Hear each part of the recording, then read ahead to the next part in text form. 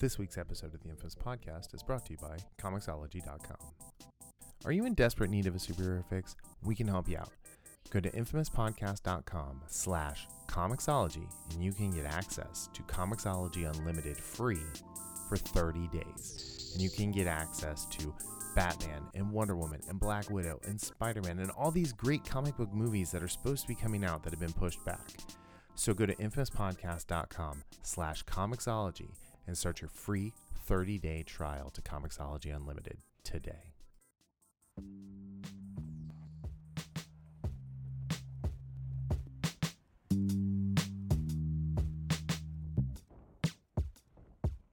Hey, welcome back to the Infamous Podcast. This is Brian. And this is Daryl. And today, Daryl, we are talking. Words are hard, Daryl. Dude, we're not even 10 seconds in and words are hard. This week we're talking about the first two episodes of The Mandalorian because we decided to record on Friday instead of Thursday this week. So, bonus. But now we got to think of something else to talk about next week. Anyway, and then we got news bites about Johnny Depp. We've got Disney's movie calendar has made some pretty drastic changes and a potential spinoff from Disney Plus that may be shooting next week. Speculation. But real quick. Question mark? Yeah, question mark. Is that like Malkovich? Do you remember being John Malkovich? Yes. When he goes into his own head. This is the creepiest scene ever. All right, so what's going on, man? Like, it's been a crazy week. Like, not even talking about like the political landscape of our country. I don't know about you. It's just been really busy. Yeah, I've had a crazy week at work, and I just want to say, for the Supernatural fans out there, Destiel is not a thing. That's fan fiction, okay? Let it go. I don't even know what that is, but okay. So Destiel is people who ship, quote unquote, Dean and Castiel. Yes. So not as a bromance duo, but as a romance duo. So wait, is Castiel an angel? Yes. They don't have junk, dude. How would that work? Anyway, yeah, so you know how. So for all these people shipping that, where's Limitatron when we need him to come down and be the voice of God? Well, I don't actually know where he is. As the non theologically tilted person on this podcast, Metatron that's a deep cut. That's a deep cut. So Metatron was actually on the show, right? No. Yes, he was. Not in the first. Not in the first 5 seasons. Oh no. Okay. No. And he was played by Booger from Revenge of the Nerds. Ugh, I can't stand Curtis Armstrong. Ugh. Ugh. I see him show up on things and it's just like he's so creepy. I don't know. There's something about him. He was on an episode of Blue Mountain State where he was trying to get his daughter to hook up with Alex Moran, the quarterback.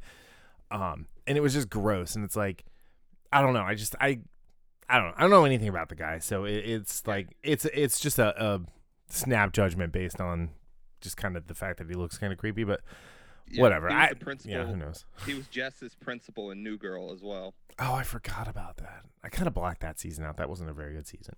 That was this season with Dylan McDermott, right? Yes. Yeah, that wasn't. Yeah, I did not like that season at all. But yeah, all right. So first story of the news bitiness. So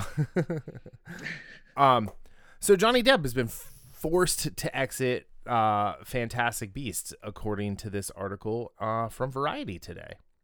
Yeah. He posted it on Twitter Twitter, Instagram, whatever. He posted that they asked him to step down. So, okay. So, have you been following the trial at all, or the trials against? Here and there. Okay. So, like, what is Jeremy from The Quartering? There's a bunch of people following her, but they've all started calling her Amber Turd because she pooped in his bed. Yeah. Which I find very funny. But so in a nutshell, if you guys aren't familiar, Johnny Depp was married to Amber Heard. They had a very contentious marriage.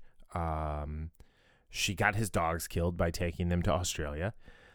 She abused him. She said he abused her, allegedly. And then every single person they've talked to, his exes, her friends, they all say he's like the sweetest person ever. And her friends are like, she's a piece of crap. She actually stole her assistant's like sexual assault story. And like, you know, it's just like, it's really weird. And so this was a British court that sided with him on all of this. But yeah, he's stepping down, and I actually liked him as Grindelwald. I thought he and Jude Law had a really good little chemistry there.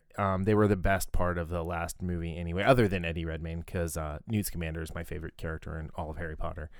But yeah, so this article, Johnny Depp will no longer portray the Dark Wizard Gellert Grindelwald in the Fantastic Beasts film franchise, the actor announced Friday. And he wrote on his Instagram, "I wish to let you know that I've been asked to resign by Warner Brothers from my role as Grindelwald in Fantastic Beasts, and I have respected and agreed to that request," he wrote. So yeah, this isn't good. You know, it's not a court of law, right? This was the suit that they're talking about is a liable case he had against The Sun, which is a tabloid. So if you guys think like National Enquirer, TMZ, CNN, it's all a tabloid with sensationalized stories that post these things with little to no proof or anything like that. So yeah, I don't know. So here's the thing: he'll depart the Fantastic Beasts franchise. So this is from Warner Brothers. Johnny Depp will depart the Fantastic Beasts franchise. We thank Johnny for his work on the films to date, a Warner Brothers spokesman said. Fantastic Beasts 3 is currently in production, and the role of Grindelwald will be recast. The film will debut in theaters worldwide in the summer of 2022. Sure it will. Because theaters aren't going to be a thing in 2022. Yeah, so I don't know what to think about this. So, and we've talked about this before. I don't know if it's on the show, but definitely offline. It's quite interesting that they ask him to resign, and yet Amber Heard, for all intents and purposes, at this moment, is still attached to Aquaman 2. Well, so is Ezra Miller, so is Ezra Miller, who's on video attacking a woman. Who choked somebody on film, and yet they ask Johnny Depp to resign. Yeah. It's really strange, right? And, it's just really strange. Let's be honest. Like, we've talked about how Warner, in general, it seems like they're run by a team of monkeys anyway. Hold on. They're run by a team of single-celled amoebas because they don't have two brain cells to rub together. My apologies to monkeys. Yeah, monkeys are smart. They're adorable. Yeah, they actually other than throwing poop around at each other, which is talking poop at people. Yeah, but I mean, come on. It's their practical joke. So sure. I mean, that's their going to the movies is throwing poop at each other. Maybe that's what we do coming out of the quarantine stuffness is we just start throwing poop at each other. Dude, I would not be able to walk 10 steps in the world if that was the case without throwing up.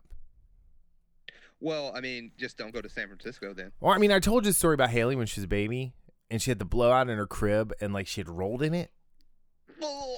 And I ran out and I was in the bathroom like throwing up, and Angel comes in. She's like, "What's wrong? What's wrong?" And I'm barfing. I'm just pointing back at Haley's room, just pointing like emphatically. And she walked in there and she was a trooper and took care of it. And like later that day, she's like, "What would you have done if I hadn't been here?" I said, "I don't know. I would have just stayed there." I said, "I probably would have bricked up the door and we would have started over with a new kid." So, yeah. So it's funny, not to be gross, but Angel is really good with that stuff, and I'm fine with vomit. So, and she's in vomit is like her trigger. So, anyway, how do you balance each other out? We do. That's why we're married, because she can handle the poop and I can handle the puke. Yeah. So, okay. So here's kind of what I want to see with this Fantastic Beasts things. If he's not booked, is go back to Colin Farrell. Yes, I read there was actually somebody.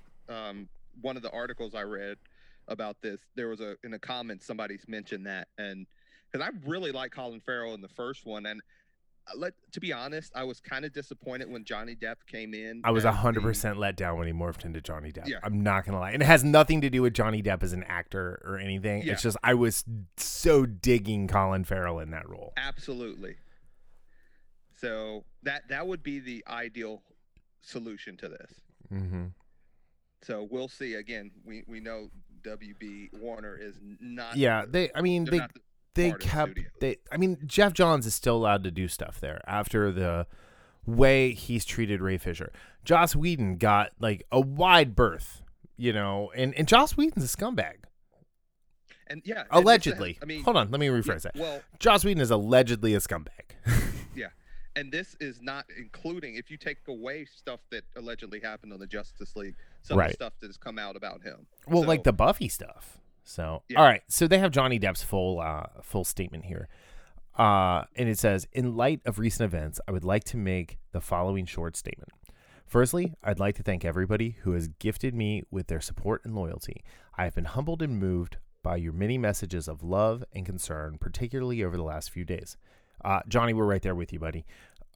Secondly, I wish to let you know that I have been asked to resign by Warner Brothers from my role as Grindelwald in Fantastic Beasts, and I have respected and agreed to that request. Finally, I wish to say this. The surreal judgment of the court in the UK will not change my fight to tell the truth, and I confirm that I plan to appeal. My resolve remains strong, and I intend to prove that the allegations against me are false. My life and my career will not be defined by this moment in time. Thank you for reading. Sincerely, Scriggly Lines, Johnny Depp. Scriggly lines. Well, I mean, he signed it. Like, honestly, the way he signed it, I'm questioning if he's literate. So maybe he signed it as Captain Jack. Maybe he had somebody else write this and he just signed it. But yeah, so I don't know, man. Like, I have a very low opinion of celebrities these days. Yes. At the same time, I think there's been enough. Like, I think if Winona Ryder, of all people, would come out and if he was a scumbag, she's a pretty straight shooter, it seems, she would say he's a POS. And yeah, I mean, Amber Heard, while she's aesthetically pleasing to look at, like, is not someone who I really want to go see in a movie. Not at all. So. Not at all. I mean, she's like the homeless person's Scarlett Johansson.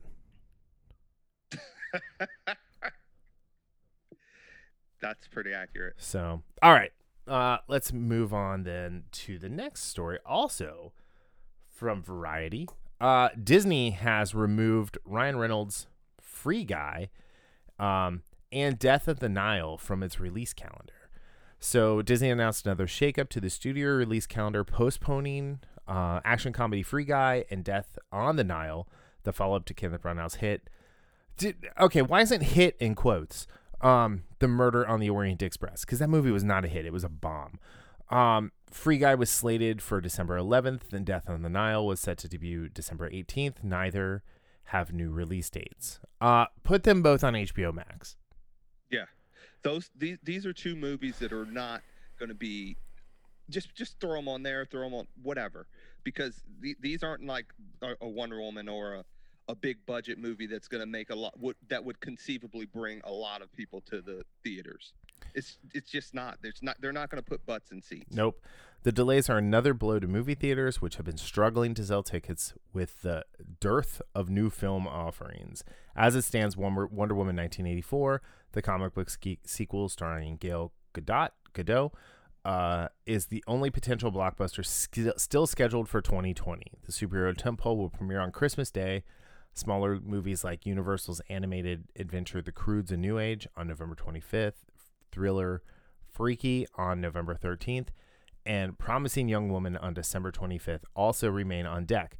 But all of the movie theaters are closed for the foreseeable future. So where is Wonder Woman going to come out? Well, no. Wait a minute. So Cinemark is still open. Okay. The Regal is closed, correct? Yeah.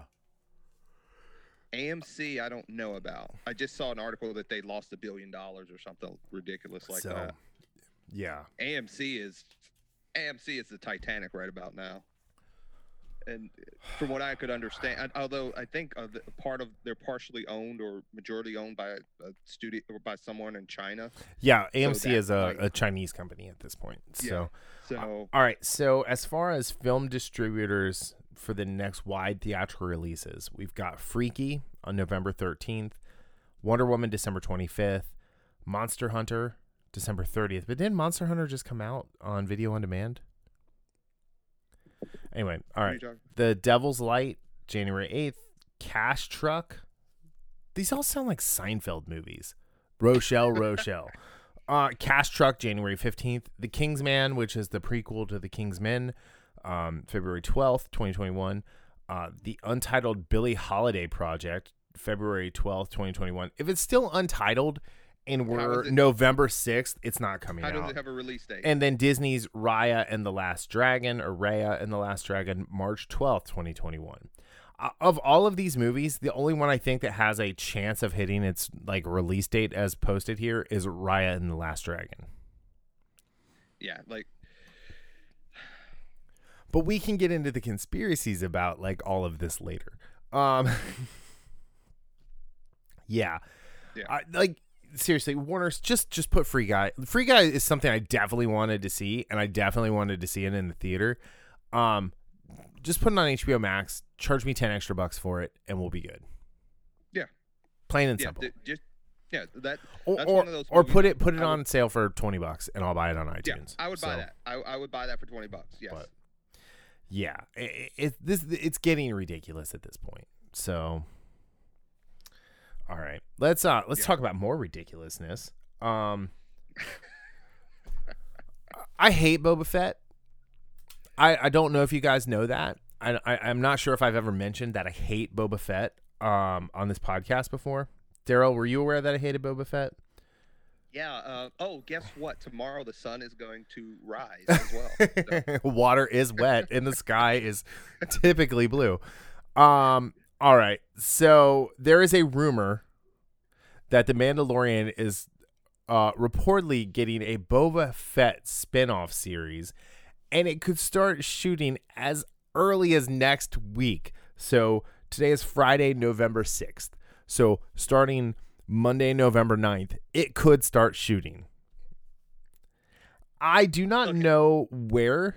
the source is Deadline, so I don't know where Deadline got. Let's see if Deadline has a source. This is just ridiculousness, right? Tamora Morrison showed up for 2 seconds. Spoilers. At some point during the Mandalorian's premiere, and now they're gonna do a Boba Fett miniseries. So. Let's talk about the first ridiculous thing, that it can be shooting as early as next week. Well, okay, that headline is a 100% clickbait thing. So I'm looking at the original article here from Deadline. Disney Plus signature original series The Mandalorian just returned for its second season, which had wrapped production just before the pandemic hit in March. While not officially greenlit, a third season of the hit Star Wars series has been in pre-production for months. That has been greenlit. I thought it was, at least, with creators, directors, and executive producer Jon Favreau publicly stating that he'd hoped to start filming by the end of 2020, which may be the case, with some sources indicating that production will be starting as soon as next week or in late November, early December, while others point to spring or even fall 2021. And then it says here, confusion stems from the level of secrecy in the Lucasfilm camp, but persistent chatter could explain the discrepancy with another Mandalorian-related project spinoff. I hear possibly a Boba Fett miniseries would film first, starting next week or later this month, with the Mandalorian season 3 production coming after that. Everybody thinks they want a Boba Fett series, right? So this is my thing. Let me get this, because I understand your disdain for the character. Rightfully so. Let me put it this way. The character in the movies is, when they say in sports they call something overrated, like there's not a word to explain how overrated Boba Fett is in the Star Wars cinematic universe. There just isn't. No. Like, yeah, he was very cool. He did nothing. That's basically Boba Fett. Mm-hmm. Now, with that being said, I would kind of be interested in a limited series, like in the sense of wondering what he was doing in this time frame. What is his purpose? Now, with that being said, I would much rather have them start working on the Mandalorian season 3 ASAP before they did this. Yes, like today. Yeah, I it's one of those things that we really didn't ask for, and again, we hear that a lot. We say that a lot, but I'm curious just because of some of the stuff that happens in the Mandalorian. We'll get to that later. But at the same time, there are several characters I would much rather see on film. Absolutely. Or on Disney Plus before Boba Fett. So like, I'm gonna sound like really Star Wars elitist here, and I'm gonna apologize for it because I feel like Star Wars is for everyone. But Boba Fett is the character that normies like, to use a Tim Pool word. Or even Eric July. Yeah, Eric July. Thank you. Dude, I love Eric July. His videos are amazing. Boba Fett is the favorite character for all the normies who just kind of like casually watch Star Wars movies. Boba Fett in the books, comics, pretty cool, right? Yeah, in the books he's cool. Yeah. But when you see Boba Fett, all I think about is him like bumping his head on shit, getting beat by a blind dude on a sand skiff, and then digested for 1,000 years by the Starlight. Of all the bounty hunters, like if we're gonna do a bounty hunter spinoff, let's do like Dengar. Like we don't know a whole lot about Dengar, like in the cinematic stuff. He's kind of creepy looking with his boils on his face and shit. I and selfishly, he's the bounty hunter who I gravitate towards. But or maybe how about original characters? We're in a new area of the Star Wars universe, that like timeline that hasn't really been explored post Jedi. Yeah, new characters. Let's do the new. Yes. Too often we've seen this with Star Wars. It seems like their biggest attraction or their biggest goal is to hit that nostalgia mark. And nostalgia is good sometimes, but to lay a lot of your foundation on it, no bueno. And Boba Fett would be the biggest mark of nostalgia, because again, we're not talking about a character that had a lot of stuff to do. We're talking about a character who was made to look like a fool. Yeah. Despite being really cool in Empire Strikes Back, and granted, I did read a couple of the bounty hunter books, and he was actually very interesting. Yeah, he's interesting in those. Yeah. So, hey, really funny for a second in this Deadline article. There is a picture of the Mandalorian with the child, and the caption says "The Mandalorian," and then in parentheticals Pedro Pascal, and that just makes me laugh because it's probably not Pedro Pascal, and one of his stuntmen is not getting the credit they deserve. Did you know they had 3 stuntmen for him this year? Yeah. So that was interesting. So I actually in my notes have how much time do you think Pedro spent on set? So yeah. I don't want this. I don't. I'm really enjoying The Mandalorian for all its ups and downs. The fact that it's new and interesting and not something that it's like, oh, they did this better in the comics, or they did this better in a cartoon, or they did this better in a book. Mm-hmm. So yeah, like with Favreau, I will give this caveat. With Favreau at the helm of kind of the Star Wars Disney Plus universe, I'm going to give everything that they send out a chance, but there are things that will be lower on my list of excitability, and this would probably fall down there at the moment. I'll be honest, the only reason I would watch it is because we would probably talk about it on this podcast. Who knows? It like could be great. The Lie. Moving on. All right. So we've got Mando season 2, chapter 9, episode 1, The Marshal. So I do have to say this episode gave us something that I didn't know I always wanted. What's that? Space Raylan Givens. I mean, Timothy Oliphant. I mean, I love him anyway. Just in general, I've loved him in the Santa Clarita Diet. I don't know if you ever. Oh, dude, I haven't watched the last season yet, but I do love that. He's just amazing. So. And yes, like you said, he was in this episode as the Marshal. He was 100% Space Raylan Givens. Dude, Space Raylan is where it's at. I'm when we knew he was coming, I knew who he was playing, so I knew what to expect. Because Cobb Vanth has a single chapter in each of the 3 Aftermath books, which are okay. The first one I liked, the last one I really liked, the second one I did not care for. But yeah, so it was interesting. So it kicked off. It says, so the summary for this one is, seeking other Mandalorians to help him reunite the child with his kind, the Mandalorian approaches criminal Gor Koresh, who supposedly knows their whereabouts, at a ring fight. A ring fight, Daryl. After failing to kill the Mandalorian for his Beskar armor, Koresh reveals the rumors of another Mandalorian operating on Tatooine. Returning to Tatooine, the Mandalorian and the child are reunited with mechanic Peli Motto. Motto reveals the location of Mos Pelgo, a town thought destroyed and not shown on most maps.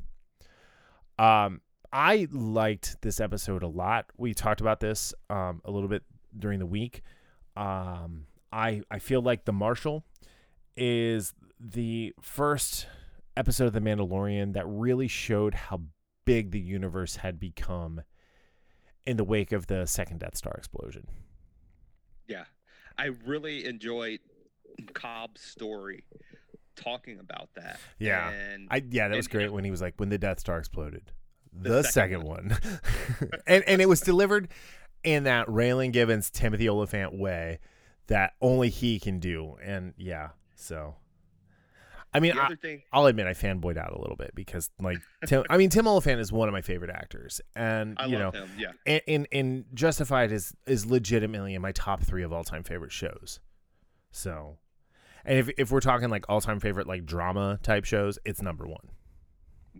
And the thing he has that same coolness about him that the Mando has, and yes, he did not back down. He was like, look. Hey, you might be used to giving orders, but in this town, I'm the one that gives orders. Yeah, and he knew how to use the armor pretty well. So let's jump ahead a little bit. So we found out how he got the armor. He bought it off Jawas. Jawas get everything, man. Amazing. All right, so then he goes back into the village, the town, the mining camp, and the people who had taken over. He does what people dressed as Mandalorians do who aren't named Boba Fett, and kicks some ass. Explain to me how he got, was this a Mary Sue thing? He got the armor, he went directly back to town, and he used it flawlessly. I mean, it might be one of those, what was the commercial, the old Geico commercial, so easy a caveman could do it? Yeah, maybe. So easy a miner can do it. No dissing miners or anything like that, but I found that kind of funny because he's not a Mandalorian, and he used the armor much better than Boba Fett did. I did like when he sat down and took the helmet off, and the just kind of the body language shift in Mando. Yes. So whoever was in the armor, kudos. And then he said, real Mandalorian. I've never met a real one before. And it was just so cool because, here Mando was expecting this to be this is the way, believer. And, it just turned out to be some dude who was just doing good. Yeah, and it's funny you said like whoever's under the armor, because we have no idea who's under there at any given time, really. Mm-hmm. But yeah, I love that scene because you could absolutely see the body language, and that's the cool thing about one of the cool things I like about not being able to see someone's face. Yeah, but you can still read them with the body language. Well, I thought Oliphant did a great job with that too, because when he came back and he walked into the bar, and his buddy the Weequay proprietor, who was played by W. Earl Brown, who was the bartender on Deadwood, that Timothy Oliphant was on. He did the same thing where he just kind of did the head nod to tell him to get out, and like that was 100% body language, and it was awesome. Mm-hmm. So. And from there, we get, of course, they're going to throw down, and then we get the kind of the shakes main antagonist of the story. That's a good way to put it. Okay, hold on. Before we talk about that, the beginning opens with the Mandalorian walking through some seedy city where there's lights down the corridor and there's red eyes in the darkness, which I thought was really cool. And he goes to a Grimorian wrestling match with a ring fight. Yeah, ring fight, whatever the hell a ring fight is. Essentially an axe battle contest. Where I guess they were like wearing body shields. There was a lot of Dune in this episode. I was about to say that was Dune right there. Anyway, and he's Gor Koresh was voiced by John Leguizamo, who I love as well. It was a really cool moment, and it still like did the thing where when Baby Yoda closed the pram, right, or the child closed the pram, like I wanted everything to be dark and just hear the whistling birds killing everybody. I didn't want to see it. Yeah, that's I get why they did that, but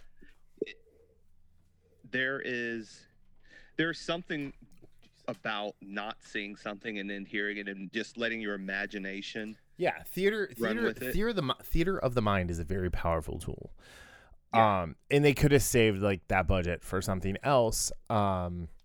But yeah, so I don't know. I mean, that's how it started. And then Gor Koresh tried to run away. Mandalorian got him. He had promised that he wouldn't kill him by his own hand. And he stuck to his word and left him. Read the fine print, Gor. Left him for the red-eyed creatures in a very cool moment that I don't want to like super spoil. But yeah, the season just started off on a high note. I will also say the runtime of this episode was 51 minutes, much preferable to the 34-minute series premiere. So I was excited for that. But okay, so back to sorry, go ahead. Yeah, no, I was about to say that was actually one of the things I sent you right before I started watching. I said, dude, it's like 50 minutes long. Yeah. Woohoo! All right, so back to Mos Pelgo. So yeah, they're about to what was it? Skin that smoke wagon, and throw down. And everything starts shaking, and Timothy Oliphant does the great finger up just 1 second. I need to check on something. And they come to a bit of a parlay, an accord, if you will, about what Mando can do to earn the armor, the Boba Fett armor back. Yeah, help him defeat the Krayt Dragon. Yeah. Which it's funny, I've heard so much about Krayt Dragons and Star Wars lore, and mm-hmm. to actually see one, that thing was a real deal. Yeah, I mean, like Shai Hulud would have been proud. Yeah. Not just from a terror standpoint, but the animation and the CG of this bringing this thing to life. So here's the cool thing about the Krayt Dragon, right? Is when they were filming those scenes, they were filmed in IMAX. So when the Krayt Dragon fights would happen, I don't know if you noticed, but the aspect ratio of the screen would switch to 21:9 from 16:9. So you got the black bars on the top and bottom. It's funny that I didn't notice that part, but I was thinking in my head, like, this looks just different. Yeah. Like, every time it was on, I was like, this looks different. Like, it was so well done, so well executed.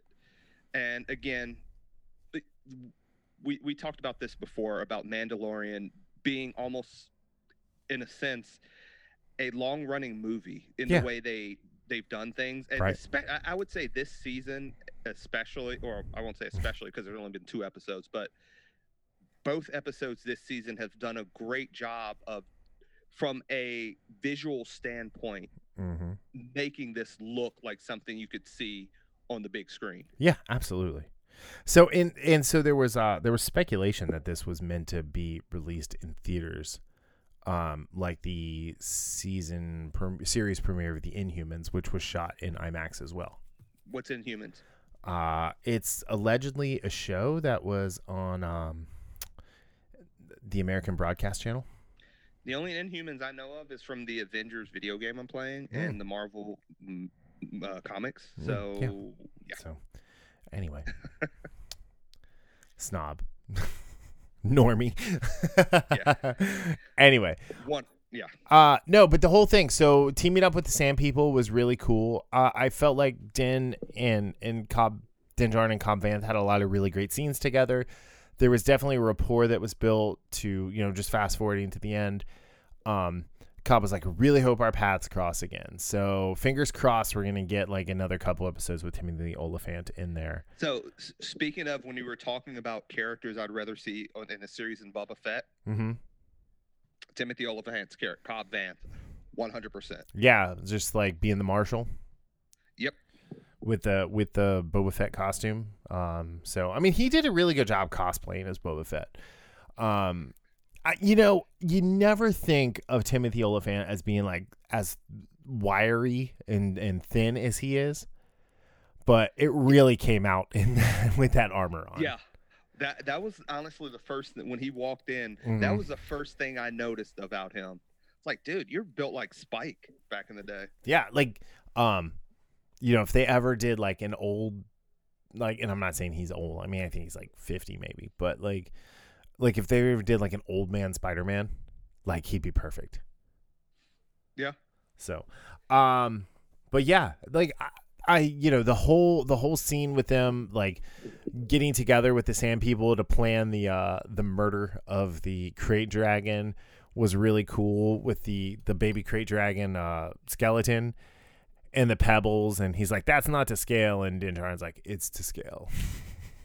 There are some really good one-liners there. Yeah, it was great. Like when the one sand person like met an untimely demise, I almost said Boba Fett. Yeah.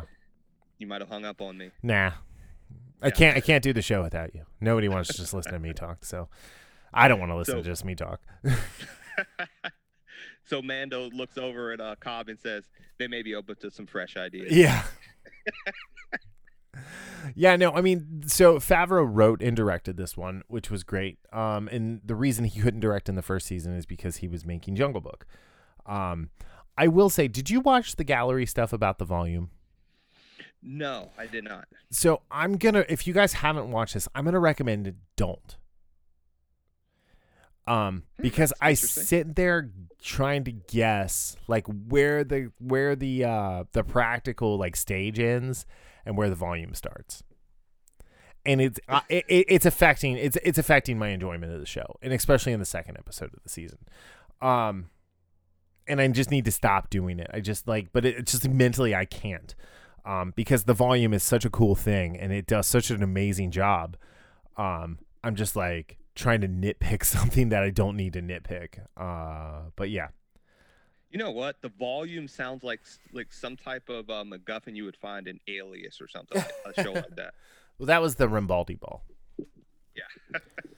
Which, was the dark matter used to create a black hole within a black hole within a black hole in Star Trek. So, yes. Anyway, okay, so they take care of the Krayt Dragon. He gets his chunk of meat. They get the Krayt Dragon's pearl, which now the Tusken Raider clan is very wealthy. which was really cool. And the pearl, I think, was from Knights of the Old Republic. That was like a mission where you got that, if I remember correctly. Okay. So I never played that. Yeah. Anyway, so I think this was cool. So Ludwig Göransson did the soundtrack again. I love the soundtrack of this show. The score. Absolutely. And so that's going to come out sometime in November for the first season. So last year every episode the Monday, I think, or it may have been Saturday, but or on the Friday it came out, but I usually found it on Monday after. That season's all the music from that episode was on Apple Music. So really, I didn't know that. Yeah. I mean, granted, I'm not in the Apple, sphere of technology, but still. I mean, I'm sure it was on Spotify too. So. I was about to say, I'm sure I can say something to my Echo over here and get something. I've done it before, played the Mando theme song, but I've never I didn't realize that the music from every show came out. They did it last year. I haven't checked to see if they've done it this year, but so this episode has been the reception is very positive. 93% on Rotten Tomatoes aggregator based on 28 reviews. The critics' consensus, with surprising twists, delightful turns, and a ton of turbo-loaded action, The Marshal is a spectacular return for The Mandalorian and doesn't skimp on the Baby Yoda. Metacritic indicates generally favored reviews with 76 out of 100, with an average score of 76 out of 100. I hit the button. Where'd it go? Nick Allen of RogerEbert.com praises the Krayt Dragon action scenes and Göransson's score. Dan Feinberg of The Hollywood Reporter was concerned that season 2 might show some bloated or spoiled in some way by the success, but concluded the result was, for a little show, easily the biggest, perhaps most purely entertaining episode to date, which I agree with. Yeah. And then Ben Lindbergh of The Ringer criticized the episode's similarity to previous episodes, but stated that the episode resembled a blend of the mostly Monster of the Week episodes in the middle of last season, which didn't shed a lot of light on the overarching plot, which I disagree with that 100%, and I don't know what show he was watching. So I have a thing about this. I have a thing about The Ringer lately, but let's... I haven't paid attention. That's neither here nor there. So this show does have an overarching plot, but it's not. But unlike other shows, say for instance Supernatural, since I mentioned it earlier, there is a clear, 100% clear path that they take from the start of the season to the end of the season. And yes, they have Monster of the Week and filler episodes. They meander. Yes, but this show is not focused on that overarching plot like a Supernatural or a another show like Arrow or something like that. Yes, there's a plot to get Baby Yoda, the child, to its to meet up with more Mandalorians, get the child back to its family or Jedi or whatever, what have you. Yeah. In that though, there is a lot of there's more room for to go different places, or like a Supernatural or something like that has that specific end goal. You have more constraints. You have to divvy out the plot in a certain way. This show is not like that. So Ben Lindbergh, and again, you can have your opinion, but I think it's pretty clear that this show is not like one of those shows that have a definitive end game. It doesn't have an end point in mind. They're not building towards an ending yet. They're exactly. In which Star Wars has never really done that, let's be honest. Yeah, and I think people are so used to that in genre shows that they not only they expect it, but they see it in their mind even though it's not there with this. Yeah. All right. The last thing is and we can talk about her more because she had much more to do in the second episode, but Amy Sedaris was so great when they first showed up, and she's like so happy to see the child, and she's like, if you ever get another one, I would like to buy it or its offspring. So I saw a couple of I forgot to mention that. About that. Yeah. Anyway. Okay, so that was The Marshal. Great episode. Like I was really, really happy with it. All right, so moving on, episode 2, since it came out today. Spoilers. We're not gonna be able to avoid those. Exclamation point! Exclamation point! Yeah. Exclamation point! Wait. Wah wah wah. There you go, Matt. My buddy Matt said he liked my little wah wah wah sound, which I think is awful and obnoxious. But all right, so this one is called The Passenger. In the summary, it's just a very short sentence is all I could find. The Mandalorian must ferry a passenger with precious cargo, more on that later, on a risky journey. This was short, to the point. The episode was shortened to the point. It was only a 36-minute runtime. Peyton Reed from Bring It On fame directed this, written by Jon Favreau. It was also Peyton Reed did Ant-Man and Ant-Man and the Wasp. So yeah, super small cast in this. You had the Mando, so Pedro and his rotating cast of stuntmen. Amy Sedaris, Misty Rose was the Frog Lady. That was her name, the Frog Lady. D. Bradley Baker. Do you know who D. Bradley Baker is? Yeah. Okay. So if you guys don't know, he was the voice of Rex and Cody and all of the clones in Clone Wars. He was also the voice of Appa on and Momo on Avatar: The Last Airbender. Avatar. So he does a lot of animals. There, like he's made a whole thing, and he was the voice of the Frog Lady. Richard Ayoade was back as Zero, and then Paul Sun-Hung Lee was Captain Carson Teva, and Dave Filoni was back as Trapper Wolf. Trapper Wolf. So Trapper Wolf, I'm not sure what the Trapper comes from, but the Wolf is because of Loth Wolf. Anyway, I was lukewarm. So I actually watched it twice today. I don't know how many times you got to watch it. Watched it once, and I watched 3 reactions to it. So. Okay. So I watched it in pieces this morning, and then this afternoon, Angel and I sat down and watched the whole thing. So I watched it all at once. So I was lukewarm on it, watching it in pieces, because I think I had too much time to think about silly things. And I'm just going to get my nitpick out of the way. So when he is approached by the X-Wings and they're getting to go their separate ways, he says to them, "May the Force be with you." Yeah. It has been shown in the show he does not know what the Force is. And when the armorer tells him about Jedi, he calls them space wizards. Yeah. And yet he knows to just say, "May the Force be with you." I could see that's something. Well, it's a nitpick. Like it didn't, like, it just kind of took me out of the moment for a second. But so, Johnny boy, I need to know, why did he say that? Okay, so this was an episode that the first probably like 15 minutes, even though the ambush was pretty cool, but the first 15 minutes or so of this episode, I was kind of bored.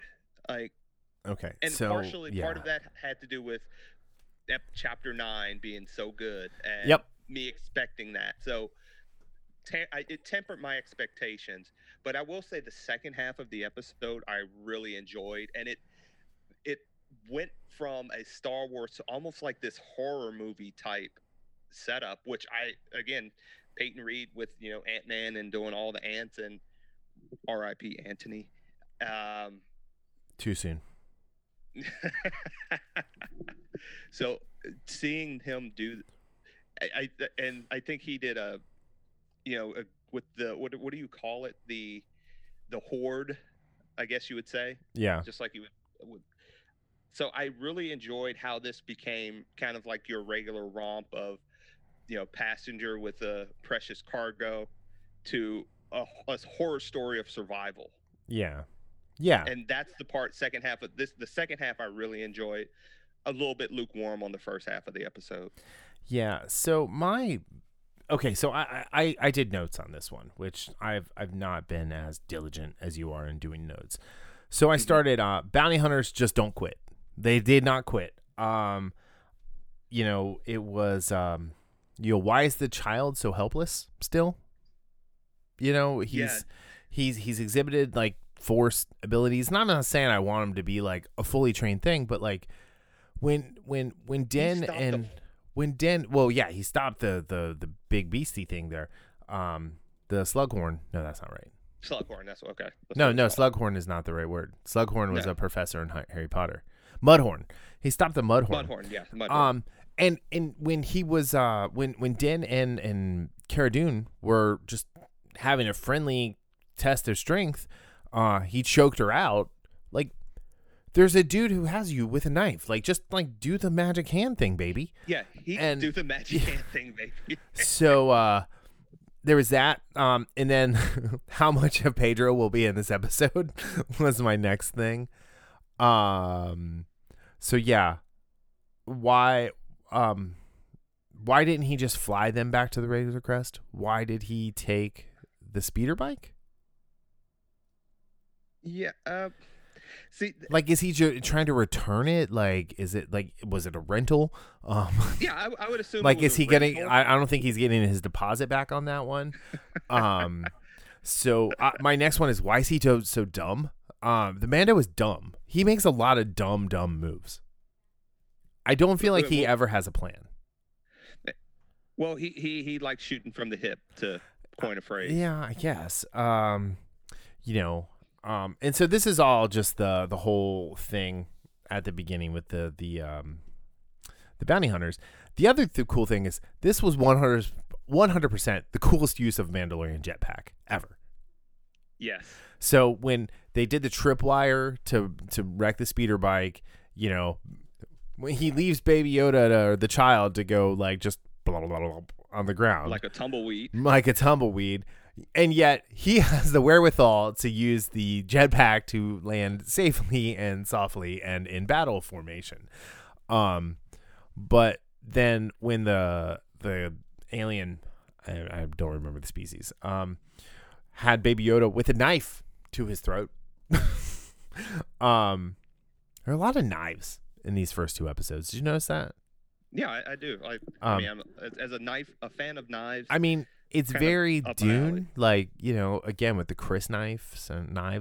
But so this creature has a knife to the little creature that is the child, and he wants the jetpack that the Mandalorian has, not the Boba Fett one that's just like hanging out on the ground over there. He wants the new to use that phrase again.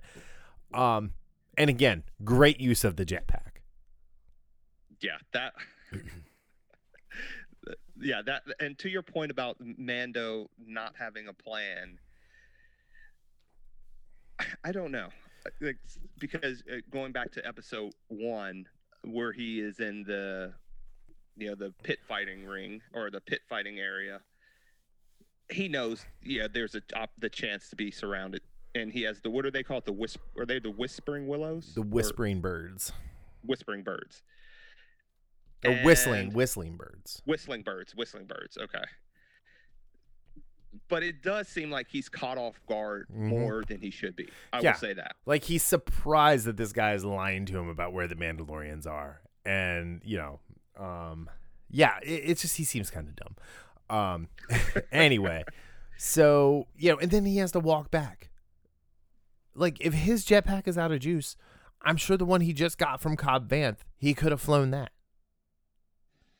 Yeah. And we did leave out a great line from Cobb Vanth when he's like, I didn't break that from when Han broke it and killed Boba Fett. I just real quick throwback to the last episode. But yeah, so while it was great and it looked amazing and Peyton Reed is no slouch when it comes to doing the action, and it was cool to see the bounty hunters just like rolling out of the rock formations like clowns in a clown car. Yes. Again, like, dude, you even say 2 minutes later in dialogue, we have to move around. Speed is our ally. Like, they're coming for you. So why do you take a job where you're? I mean, I get why he had to take the job. No, but why isn't he more observant about what's going on? Why isn't he more cautious? Yeah. So it's almost like he doesn't care about the child. Well, I mean, let's face it, the child is kind of a murderer. The child is a straight up stone cold killer. Yeah, so I counted 5. How many? 5 that I counted. There may have been more, but 5. Yeah, so. It's kind of funny that last season when they were on, I think it was episode 3 with Gina Carano's first episode where the child is eating the frog. The frog, yeah. Yep. Yeah, everyone's like, oh, that's disgusting, but they're laughing at it. Yeah. And as I told you, I do watch some reaction. Yeah. I typically don't channels, watch those, but that's, yeah. But every single one of them, I mean, they laugh, but they were like, dude, what are you doing? There's like, that's a potential sentient being you're eating. Yeah, right. So, all right. So real quick, just to get back, so he gets back to Pelly, and the Razor Crest. Well, first he meets her in a bar where she's playing cards. I think she's playing sabacc, and you know, she looks at him and she says, "Stop your crying, you'll rust." I thought that was great, and then she won from Dr. Mandible, as she called him, and the guy the creature told him, like, yeah, I have a person who knows where Mandalorians are, and lo and behold, it's someone that Pelly had just met, and she played it off like they were old friends. Again, he's so dumb. I will say, when they were cooking the crate dragon meat on the engine and everything, I thought that was a really cool scene. And she says, "I like my medium rare. I'm not a Rhodian." What did Rhodians do to her? Like, why the hate? I have to say, I really love her character. I love her too. If she came back like every 5th episode, I would be just over the moon. She is awesome. Did you watch Strangers with Candy when it was on Comedy Central? No, I did not. She was the lead in that. It was her and Stephen Colbert when he used to be funny. And it was great. He was the principal and she was like a 30-year-old high school student. And she's had mental issues. And then she was in Chef. Did you watch Chef yet? Oh yeah. Okay, so yeah, she's Gloria from Sofia Vergara's character's publicist, who's the one who's trying to help him out after he goes nuts and ends up on the internet, and she gets him an audition for Hell's Kitchen. Because she has no idea. Yeah. She thinks he's just like a cook at McDonald's or something. But yeah, so that was great. And then it was that whole thing, right? She's like, "Oh no, this is easy. It'll be fine. It's just her." But she's got these eggs, and she's got to get them there by a certain amount of time. And oh yeah, by the way, no light speed, no hyperspace. And he agreed to it. Yeah. Dumb. A lot of these, like what's going on, especially these first 2 episodes, it really reminds me of an RPG when you have to do these little, you talk to this person, then talk to this person, then talk to this person. Maybe they can help you. That's exactly what I couldn't help but thinking that. It's just like, dude, like I'm watching a RPG get played, because it's just like hop here. I think that is a really good way to explain it. So, okay, so then they load up on the Razor Crest and take off, and there's a bit of foreshadowing when he tells her to buckle in, that sublight travel can be rough. And then he plots his course after complaining about pirates and pirates taking your ship and or killing you. He goes and takes a nap. Yeah, which okay. That's one of those, I would 100% agree. That's kind of weird. If you know all of this stuff and light speed is dangerous, wouldn't you want to be awake to be diligent? I don't know. Diligent. Yeah, be diligent. Check out the sensors. Maybe change up like the course every now and then. Yeah. Just especially if you're going down like quote unquote space corridor that's well traveled. Mm-hmm. I mean, I don't know how the Star Wars universe then does some of the travel, especially when you're talking about sublight speeds and stuff like that. But yeah, that was yeah, I'm gonna take a nap. Okay. Yeah. So yeah, he goes and does that, and then you get the warning klaxon, and you get, Commander Tiva and Trapper Wolf, and or Captain Tiva and Trapper Wolf, and they're like, "Hey, Razor Crest, what's up with your ship? Who are you?" Can you get on the second channel real quick? Yeah. I like that. So so there I have oh shit, X-foils into attack position. I will say, so before he goes to his nap, that's where we first find Baby Yoda, baby child, straight up murdering the Frog Lady's babies by eating the eggs, like gleefully, just. And I will say, it was pretty cute the way it was pretty cute the way he murdered those babies. That is wow, that sentence right there. Yeah, I know. It's pretty cute the way he don't take that babies. Out of context, please. So he used the Force to draw the eggs like closer to him when he was like lusting over them in the container. But yeah. All right, so the New Republic has a whole bunch of rules now. Like, his ship was grandfathered in because it was pre-Clone Wars, and he didn't have to have like a transponder and all this tracking beacons and pings and stuff like that. And they're like, "No, you need those. We need to prove you're not Empire." Yeah. And so I will say this. Okay, go ahead.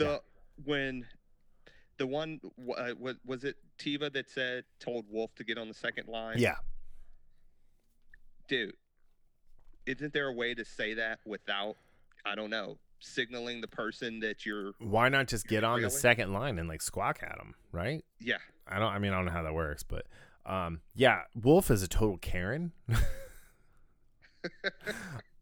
Just let the dude like travel in peace. He wasn't bothering anybody.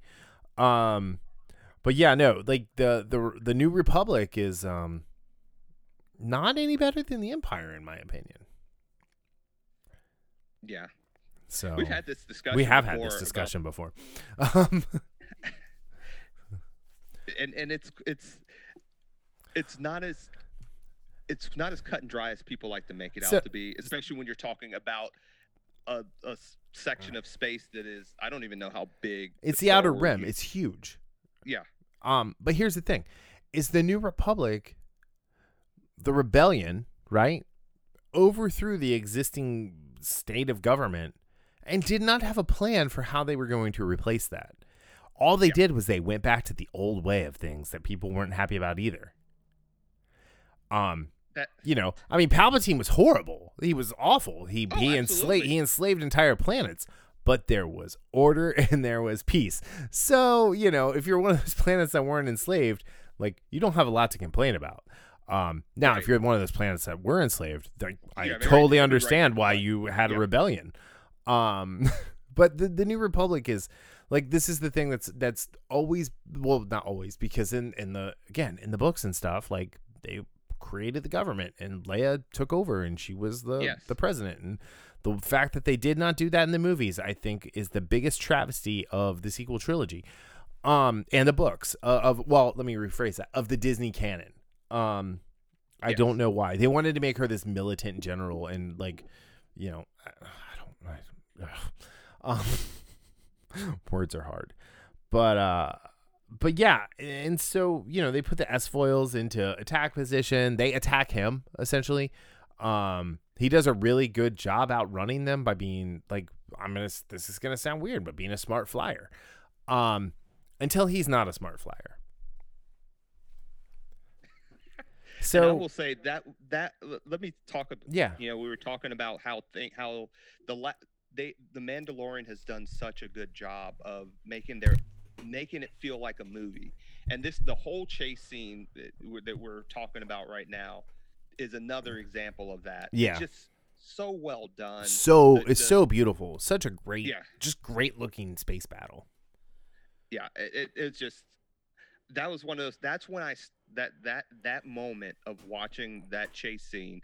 That's when everything picked up for me with this episode. You mean it wasn't when Baby Yoda ate the egg?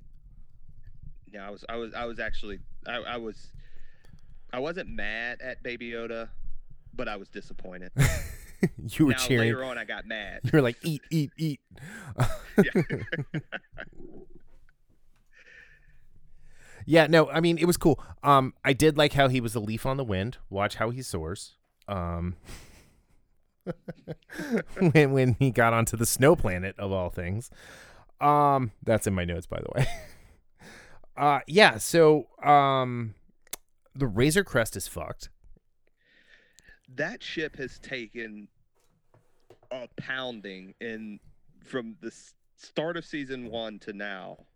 I mean, it's going to be a point where he's just going to have to scrap it and just get a new ship. I hope not, but you know, I will say once they crashed and they were in that cavern and the frog lady took off to find the hot springs to, you know, have her little spa day.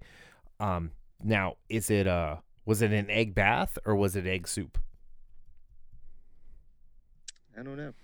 I know what Baby Yoda thought it was. Oh, yeah. Dude, when he tried to eat them and the Mando gave him the finger, like the don't finger. Yeah. Yeah, I think the child's stomach is going to become a problem for him.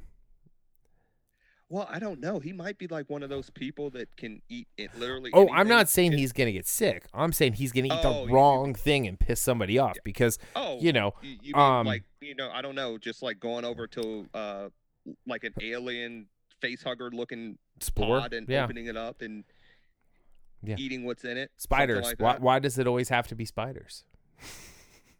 And that was, again, when I was talking earlier about this episode transitioning into basically a horror survival movie. That I don't know. It's something about the legs, you know. Like my sister she's done better now, but she used to be terrified of spiders. Didn't matter how small they were. Angel is like terrified same way. But I just don't like spiders, like especially the bigger ones, and when the way they move. It's kind of like watching. I don't know if I sent you that video of the octopus on the the beach. It's just something surreal about something like that. The way something like that moves. Well, see, I don't like octopus. They climb in trees. They jump on people's heads. They are an advanced force from an alien planet. I'm 100% convinced, and they're just biding their time. Well, I mean, that's what a lot of the Lovecraftian creatures are like. Yeah. So, all right, real quick, my notes for this are spiders. Why does it always have to be spiders? Run, Mando, run, and then burn, spiders, burn. Yeah, that was the first thing I thought when I'm watching those eggs hatch. I'm thinking, dude, you have a flamethrower. Granted, that was a massive amount of eggs right there. So. Yeah, I mean, he did so much. Yeah. So, and there were just little spider creatures coming from out of every rock, nook and cranny. And then you had the big mama spider, who was as big as the Razor Crest, essentially. Yeah, but then I put, oh, thank the gods, the X-Wings are here. That plot armor sure is thick. So nobody dies. The mom was okay. Like I wasn't expecting Frog Lady to die, but at the same time, like him having to deliver the babies to the dad without her would have been really weird and compelling. At the same time, to see if he like followed through on it, like how to his word is he, or would he have just let the child eat them? So it's funny when she like the second before she went all four went basically frog on us. Yeah. I thought she was going to fall and just get mobbed by spiders. Yeah. But because that would have been interesting to see what Mando would have. I think he would have completed the mission. Yeah, I hope so. I mean, he's a hero, but I will say X11 being back and Frog Lady using him as a translator was pretty cool. You know, that was neat. I did like when he said, "I don't understand frog." And then he tried to speak to her in Huttese. So how many how many weird guttural languages does he know between that and Sand Person? Yeah, I think he listed like 3 or 4 or 5. Yeah, but yeah, and then I thought it was like very Empire of the New Republic not to stick around and help him. They just threatened him. Yeah, did you notice that? Yeah, I thought that was pretty dickish right there. Yeah, like we're doing you a favor, not turning you in. Right. So like, how about he did you a favor by capturing 3 wanted criminals and killing 2 more, and killing a third that he just is hanging on to for some reason in the Razor Crest that like is like Sunnydale. It's just has however much room it needs to have to be whatever it needs to be. Yeah, it's like a tent in Harry Potter. It's like the TARDIS. It's bigger on the inside. Yeah. And then the episode ends with Baby Yoda eating one last hidden egg. Man, like this is the one episode where like it was funny. I thought it was funny, but it was still like I think probably the funniest part was before he ate the first egg, he actually looked behind him to see who was there. Oh, he was looking around the whole time. Like every time he was trying to get in there, he was like super sneaky. He was like John Turturro in Mr. Deeds. I'm very sneaky. I would like to wash your feet. I'm very sneaky. So why is the first thing I think of Jonathan Turturro, I think of Transformers? Because you're not obsessed with The Big Lebowski like I am.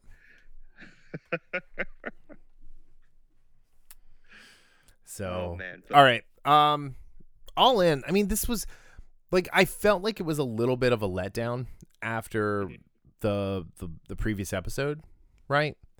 But at the same time, it was still a really good episode. Yeah, and that's what when you have it.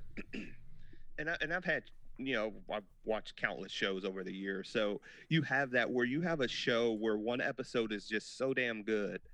And then you get the other one. And like you said, it's a letdown, not for anything the following show did, but it was because what came before it was so good. I mean, it was a good story. The episode looked great. Again, this was a thing where I had an issue with like the volume and like what's real and what's not. Mm-hmm. But yeah, it was just, I thought it was a really good episode, but at the same time, it was like, this is okay. Like, I like it. I don't love it, but I think had this been the first episode, I'd have been perfectly fine with that too. Yeah. So like this would have been the first episode, and the Marshal would have been the second. Like giving them, like looking at the Marshal, right? That's like a solid 9 out of 10 for me. Absolutely. Looking at this, it's a solid 8 out of 10 for me. So like when I say it's a letdown, it's like a semantical argument. Yeah.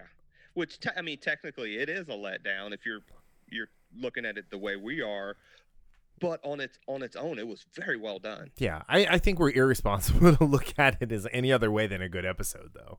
Yeah. Oh, absolutely. So what were your reaction videos? Like what were they saying? So like a couple of things they were saying. Well, for this one, I'm trying to focus on this one and not the Marshal one. Like they were again, all of them were concerned. Like one of them I didn't finish, but they were all said pretty much the same thing about Baby Yoda being, dude, that's sentient creatures you're eating. They didn't get into the detail of how Mando has made some, let's just say, questionable decisions. It was more along the lines of everyone enjoyed it, and they just said it was like a fun episode, and I'll say it was a very fun episode. I really liked the horror aspect. I mean, I know I've said this like twice already, but I really liked that because it kind of reminded me of episode 6. It's funny because again, that was the one with Trapper Wolf in it and the criminals he was talking about. there was a horror aspect to that too when Mando was hunting down the criminals. I can't remember their names, but were like it was in the dark of corridors and everything like that. So I like that change and bringing something like that into the Star Wars universe, and kind of because it just gives you a different perspective, and it's not just about the whole space opera or the sci-fi aspects, but just throwing in a little horror too, or a little comedy or something along those lines. But yeah, like the ones that I watched, they all enjoyed it. I like the one that usually gets the deepest into it, like Blind Wave. They get deep into, because they're geeks like us. But that was the one I didn't actually. I just got a chance to finish the episode with them, so I didn't listen to them talk, after it and compare it to, the Marshal or anything like that. But overall, it like the ones I've watched, they really enjoyed it. I really enjoyed it, but I don't think anyone said it the way we said it, as far as it being a letdown or not being as good as the Marshal. But it's like it's like to a minutia of a degree, right? Yeah, like a minute degree. It's like it's still a really, really good episode. It's still like one of the better episodes of the series, and but at the same time, like I think I also think if we're not reviewing this the day of, like if we had the a week like we did with the Marshal. I don't know if I'd feel the same way as far as like, I was a little let down by it.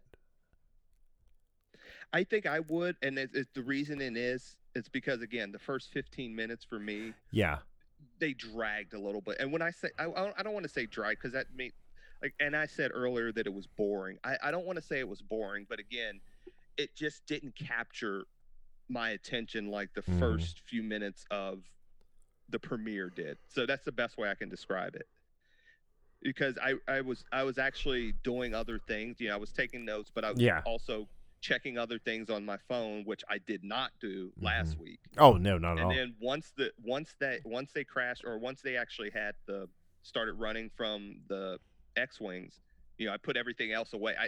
That's what caught me up. When the S-foils went into attack position, that's when I was like, I perked up.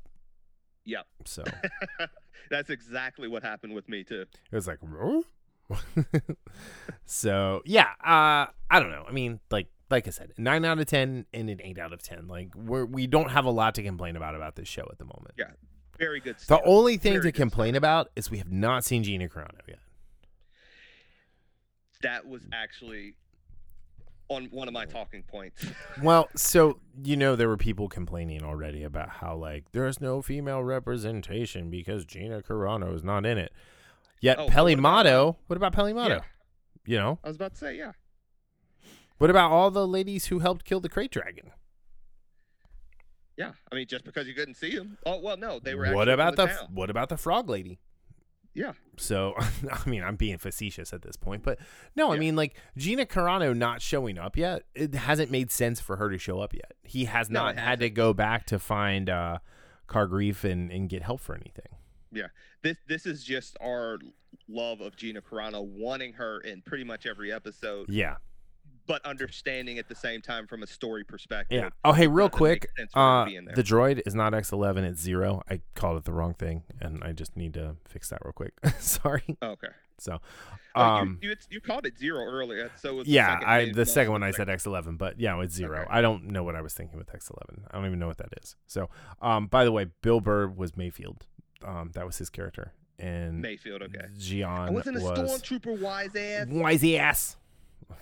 I love Billy. Billy Burr is great. I love Bill Burr. So, all right, just quick tangent side note. You guys look up Bill Burr Helium Comedy Club Philadelphia on YouTube, and you will thank me for it. It's one of the greatest stand-up sets of all time. You're typing it in now? Yes, I am. He was on the Opie and Anthony comedy tour at the time, and it was like this huge thing in Philly, and he's on stage, and this crowd at Helium starts booing him because Philadelphia and the type of people who are in Philadelphia. Sorry, Julian. Philadelphia people are garbage. He just starts giving it back to him, right? Just like talking about how awful Philadelphia is, and like just going at him. And at the end, he gets a standing ovation. It was great. It's one of the greatest stand-up sets of all time. Look, Philadelphia booed Darren Dalton's kid in a father-son game because they were upset at him. Yeah. That's what Philadelphia fans do. They booed Donovan McNabb. Why would you ever boo Donovan McNabb? He is one of the greatest quarterbacks in the history of the NFL. And if he had ever won a Super Bowl, he would be it would be like Brady, and then 10 notches down Peyton, and then 3 notches down Joe Montana, and then 4 notches down Donovan McNabb. Yeah. In that order. Yep. Mm-hmm. I mean, nobody's going to beat the GOAT. Dude, what's going to happen if Super Tangent Part 2. What happens if Tampa Bay wins the Super Bowl this year? Does Bill Belichick have to retire? Does Max Kellerman have to retire? Max Kellerman should retire anyway. Dude, oh God. How did he not get laid off today? I know Ivan How do you lay off Ian Maisel and you keep Max Kellerman? That makes no sense to me. Because you know who you don't need on that show with the rotating cast of woman lead anchor and Stephen A. Smith? You don't need Max Kellerman. Max Kellerman. I was about to say Max Kellerman. He's the whole. He he's just the one to be like, oh guys, oh, I know boxing, but I don't know anything else. Like I almost can't watch Creed 2 anymore because he's in it. Watch what? Creed 2 because he's in it. Oh, he is? Well, he's one of the boxing announcers. Oh. See, when he just did boxing, I loved him. Yeah, he was fine. Yeah, but he doesn't know anything about any. Never mind. We'll talk about this off later. So this has nothing to do with The Mandalorian. But yeah, it's just one of those things where like this was all good. It was all good. And when you guys watch this, you'll or if you've watched it, I hope you enjoyed it as much as we did. But yeah. Yeah, and I just have really high hopes, and we all know what's coming. Or most of us know what's coming as far as some of the new characters and some of the new characters coming, as well as some of the ones that we just talked about, Grief and Gina Carano. Mm-hmm. They're coming. So I only have high hopes for what we have left. What, 6 more episodes? Yeah, 6. But anyway, like I can't complain about that either because these are. It means it's going to be a tight season. I love that it's only 8 episodes. You know how I feel. Like I think 13 episodes should be the max anything's allowed to go. 10 is the preference, but 8, like this, The Boys, some of the other stuff that's come out recently, 8 episodes is perfect. Yeah, like something like The Expanse, I think needs 10 episodes at least. Yeah, even the last season of The Expanse wasn't 10 episodes. Yeah, it was. Was it 10? Yeah, remember the seasons before it was 13. And that's right. That's right. Okay. But yeah, I think The Expanse at 10 episodes is perfect. Yeah. So, December 16th will be here soon. Yes. That'll be on our talks as well because they'll be out on Wednesdays. Yep. It's kind of interesting. That is midweek. Yeah, so we'll have a crossover that week with The Expanse and the season 2 finale of The Mandalorian. Wow, that's going to be a good week. Yes, the end of one thing and the beginning of another. Yep, and then we'll see. Like, there's no way we can do the certified infamous list this year. Like, we could do it for TV, but we can't do it for movies.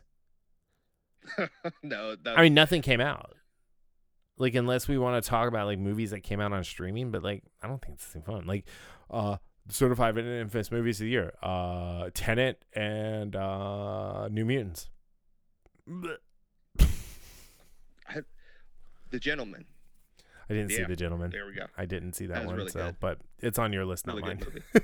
Yeah. So, I was like, what did I go see this year? And it was like, I went to see that in January. I mean, I'm trying to think of what I saw. I mean, I'd have to look it up to see what I saw at the beginning of the year. But like, I definitely went to the movies, but I just don't remember what they were because that in 2020 time, that was 4,272,803 days ago. 4,007,000 years ago. 470 billion years ago, man was allowed to go outside without masks. You were allowed to see if people had nose piercings or lipstick or chapped lips. So are you channeling your inner Bane right there? No. I was doing the Abraham Lincoln from Disneyland. the old animatronic Abraham Lincoln in the Hall of History or whatever it was called. I am Abraham Lincoln. I don't know. I don't even remember if that's how it sounded or not, but I guess it could be kind of been. Yeah. So you're getting dangerously close to tangent number 3 right now. You were born into breathing fresh air. I merely adopted it with my mask. Oh man, if they had a Bane mask. They do have Bane masks. I sent you one. I texted it to you when I got the Guy Fawkes mask, which I totally wore to vote, and I wore all day yesterday. Did anybody say anything about it? No, but I have a funny story that I'll tell you offline. But anyway. All right. Quick shout out. Thank you, Julian, and our newest patron, Matt Mitchell. Thank you guys for supporting the show.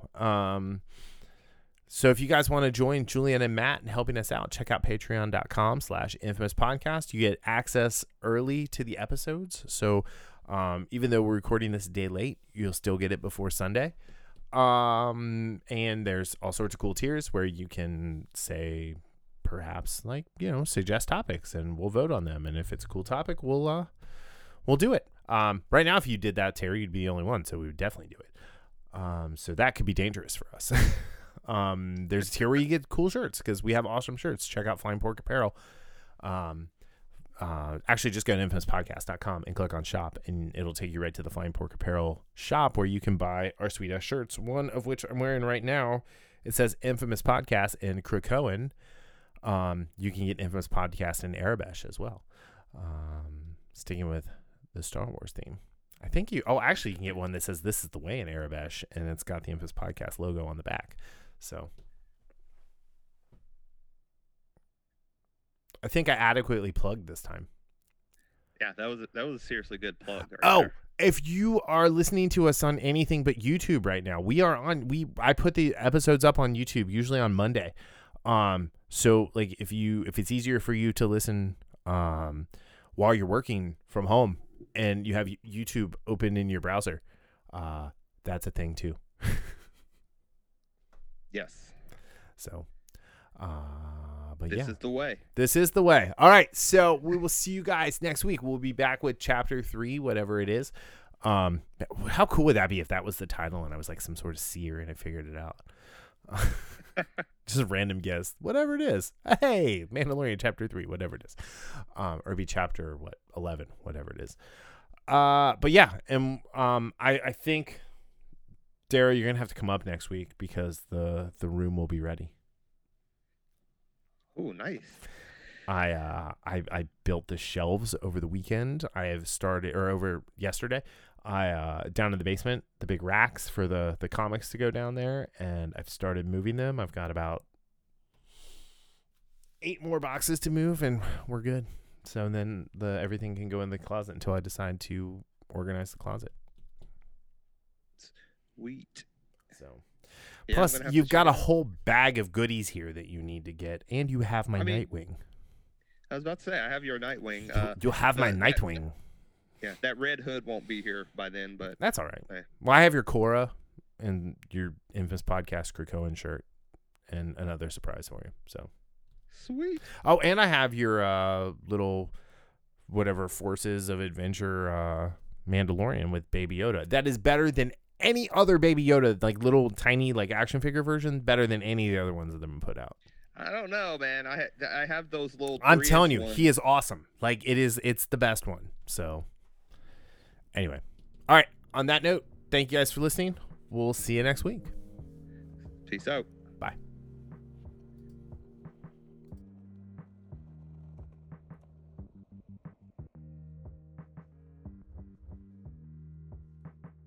The Infamous Podcast is recorded in Kings Mills, Ohio, just north of Cincinnati, with new episodes out every Sunday.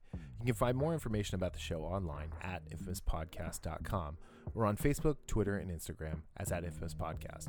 You can subscribe to the show on Apple Podcasts, Spotify, Google Play, iHeartRadio, or your favorite podcatching app. If you're enjoying the show, consider giving us a 5-star review on Apple Podcast or check out our Patreon at patreon.com/infamouspodcast for our new tiers and rewards. The Infamous Podcast is hosted and produced by me, Brian Tudor, with music provided by Michael Henry from meetmichaelhenry.com. You can find me on social media on Facebook, Twitter, and Instagram as @BrianTudor. So, whenever you're listening to the show, have a great day, night, evening, weekend, whenever it is. And we'll see you next time. Later.